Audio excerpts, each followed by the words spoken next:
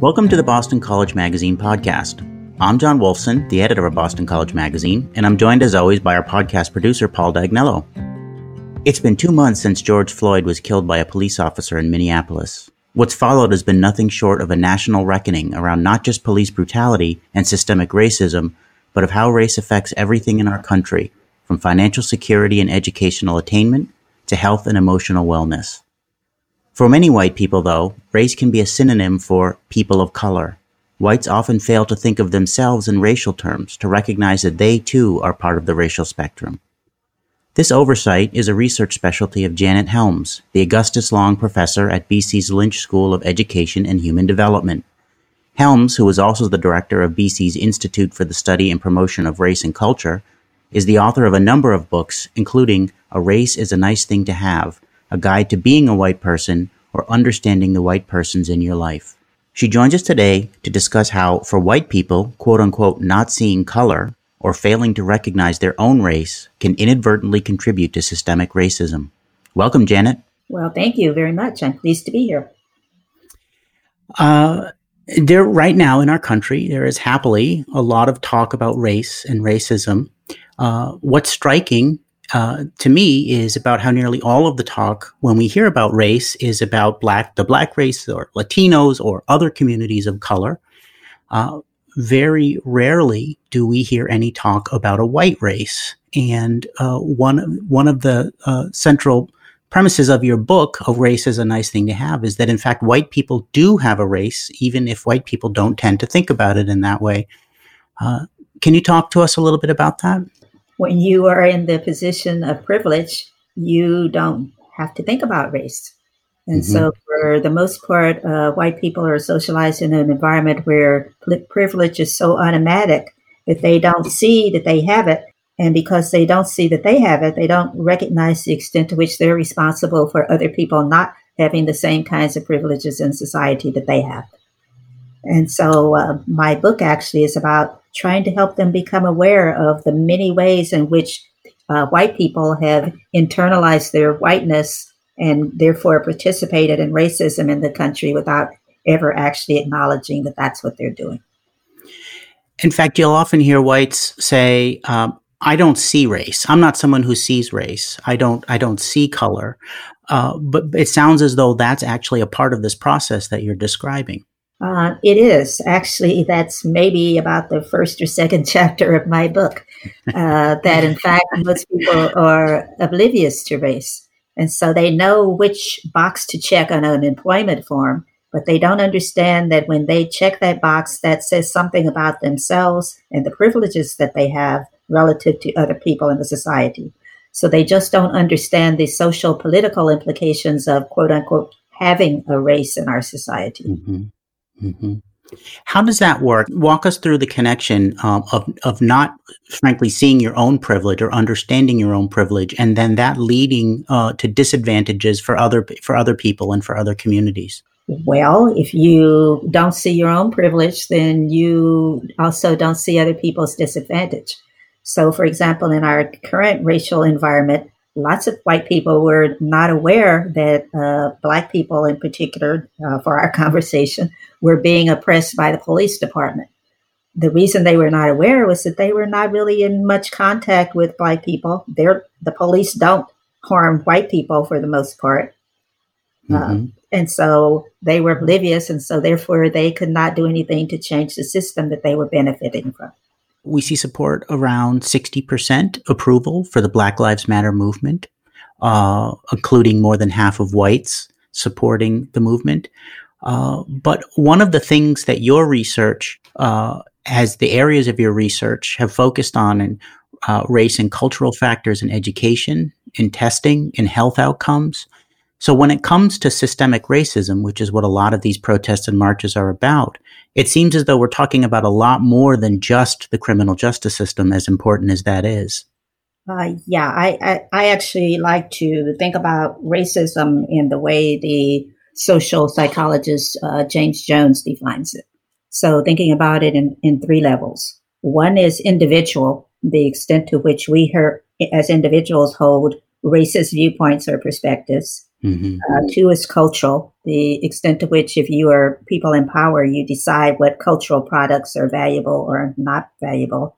And then I actually prefer institutional to systemic Okay. because, as you might have noticed, now people are mixing up systemic and systematic, and so they end up not talking about the same thing. Mm-hmm. For me, and for Jones, institutional has to do with the social policies, laws, and customs that direct how we behave towards, in our case, people of color.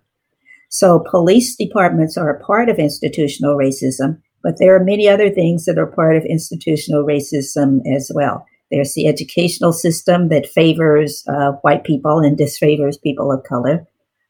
There is essentially anything that you can think about in our environment is structured now so that it favors white people while disregarding the people of color who are disadvantaged by that system. One of the things that has been striking for white people, as you pointed out a moment ago, a lot of folks who are white simply didn't believe, had no idea because they hadn't had experiences of their own, that there was this sort of an outsized violence toward Black Americans in particular by police departments. What are some of the other ways, physical violence being a very obvious characteristic of that institutional racism? When it comes to education, when it comes to healthcare, what are some of the symptoms or the consequences of that institutional racism that you're talking about? In the educational system? And or healthcare, yes. Well, in the educational system, an example I often use in some of my classes, which are typically predominantly white, is you educate your future children in school in the quote unquote inner city or the urban environment. And they say no. And I say, well, why wouldn't you? And they will answer, well, because those are poor schools. They don't have resources. And so I'm not sending my child to that school. That's institutional racism. If you would allow someone else's children to be educated in a poor educational system simply because they are people of color, while you are enjoying the advantage of sending your children to privileged schools, then that's institutional racism. So differential treatment based on racial characteristics is what I ask people to take a look at. If there's no legitimate reason to treat people poorly just because they're people of color, then you are enjoying and benefiting from institutional racism if you're a white person. So is that an example of institutional or personal racism, or is it a combination? Well, in some sense, you are doing it both at an institutional and at a personal level. I think that we actually only end institutional by recognizing the extent to which we engage in personal and then changing the system based on our own personal experiences of racism. And so that would be an example for the parent to think about how they can change the system so that not only their child is benefiting from a good education, but how do you change it so that children of color are also benefiting from a good education? So let's go to a race is a nice thing to have. What are some strategies? What are some tools that white people can use?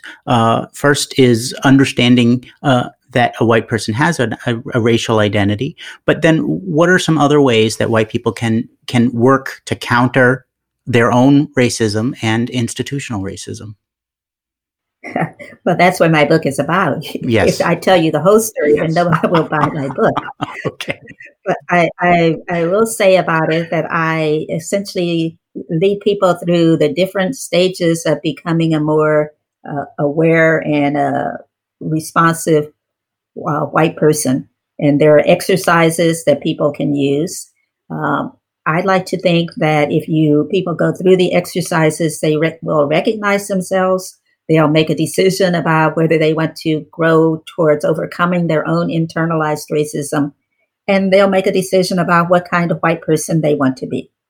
There are all sorts of answers to that question. So in some sense, I can't answer it for people, but I can give them a guideline or a map for at least thinking about those issues. I'd love to get your thoughts about this moment that we're having in the country.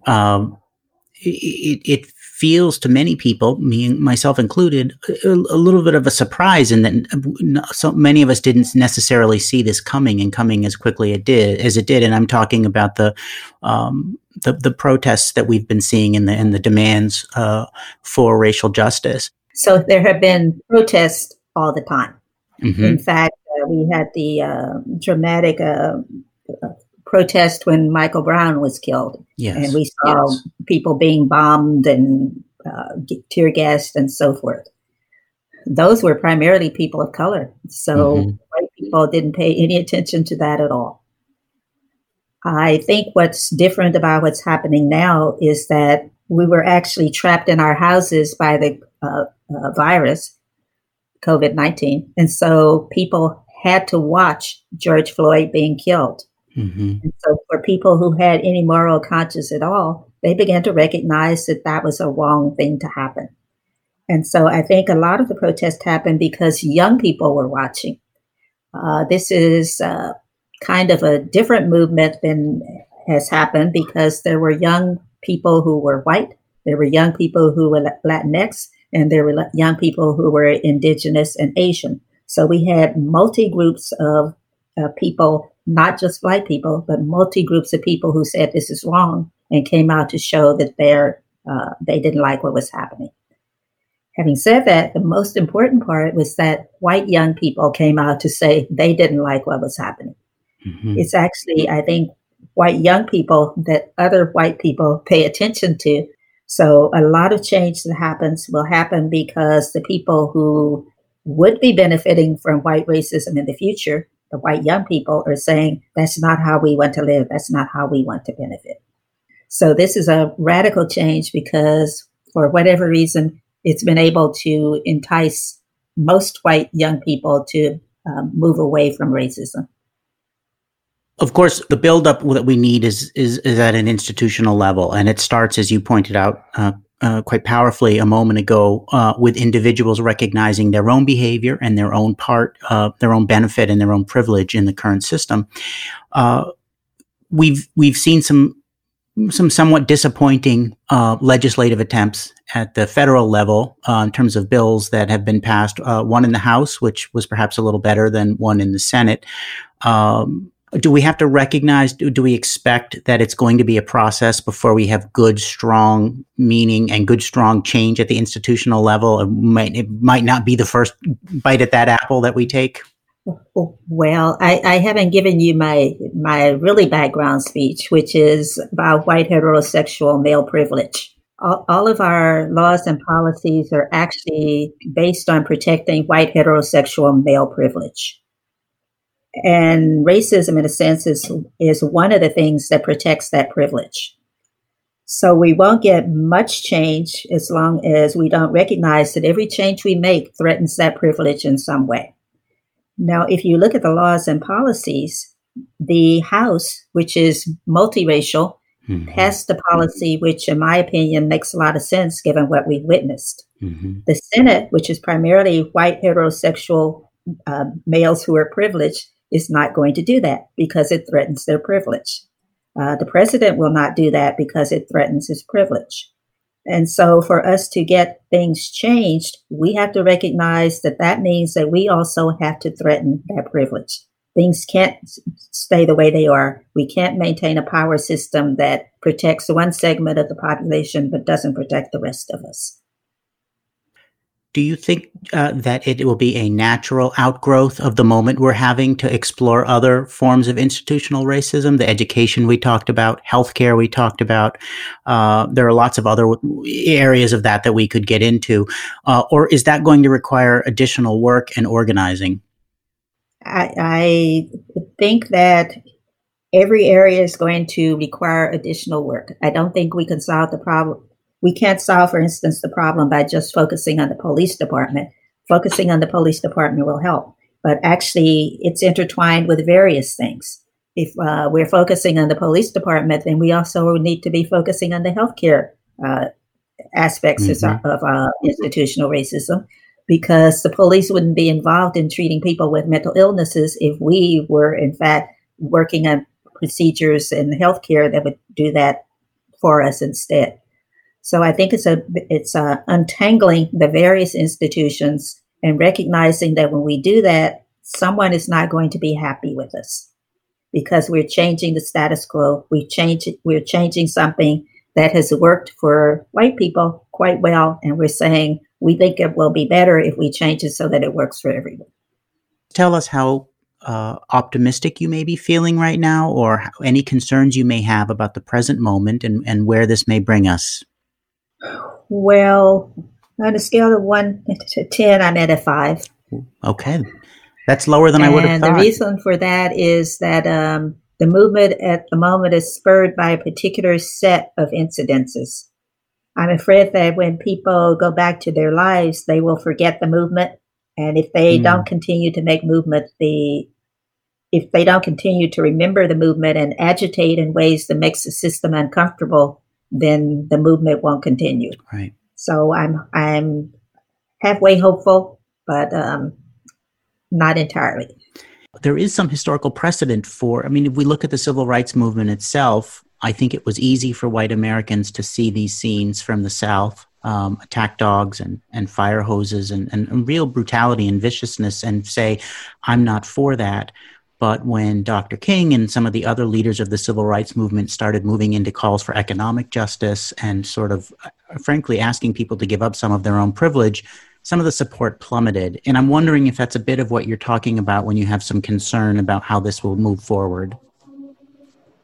Well, yes, I wouldn't exactly say that it was easy during okay, fair point. The civil rights movements either.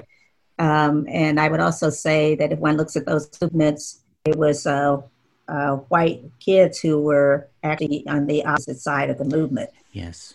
And so that for me now is a major change. But I would also say that there were some white people who were involved who, after King died, essentially, they gave up the movement. They went to attend to their mortgages and their lives, and so they no longer were interested in what was happening with respect to the civil rights movement.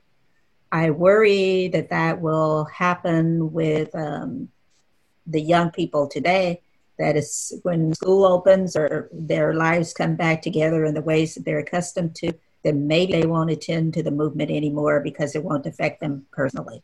So that's why I'm a 5 instead of a 10. Okay. Is there anything that I didn't bring up? Any thoughts you may have or areas you'd like to talk about? One of the things that white people who are trying to become allies or collaborators against racism don't recognize is that they're coming up against a system that will reject them eventually for doing that.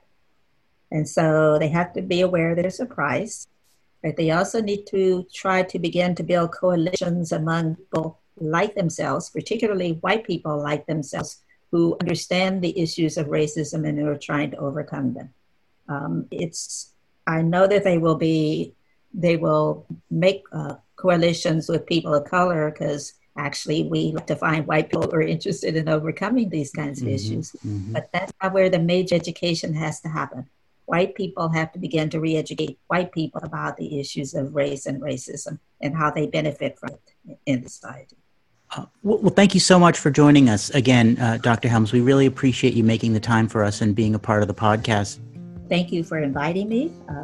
I love to have the space where I could talk about some of these issues with you.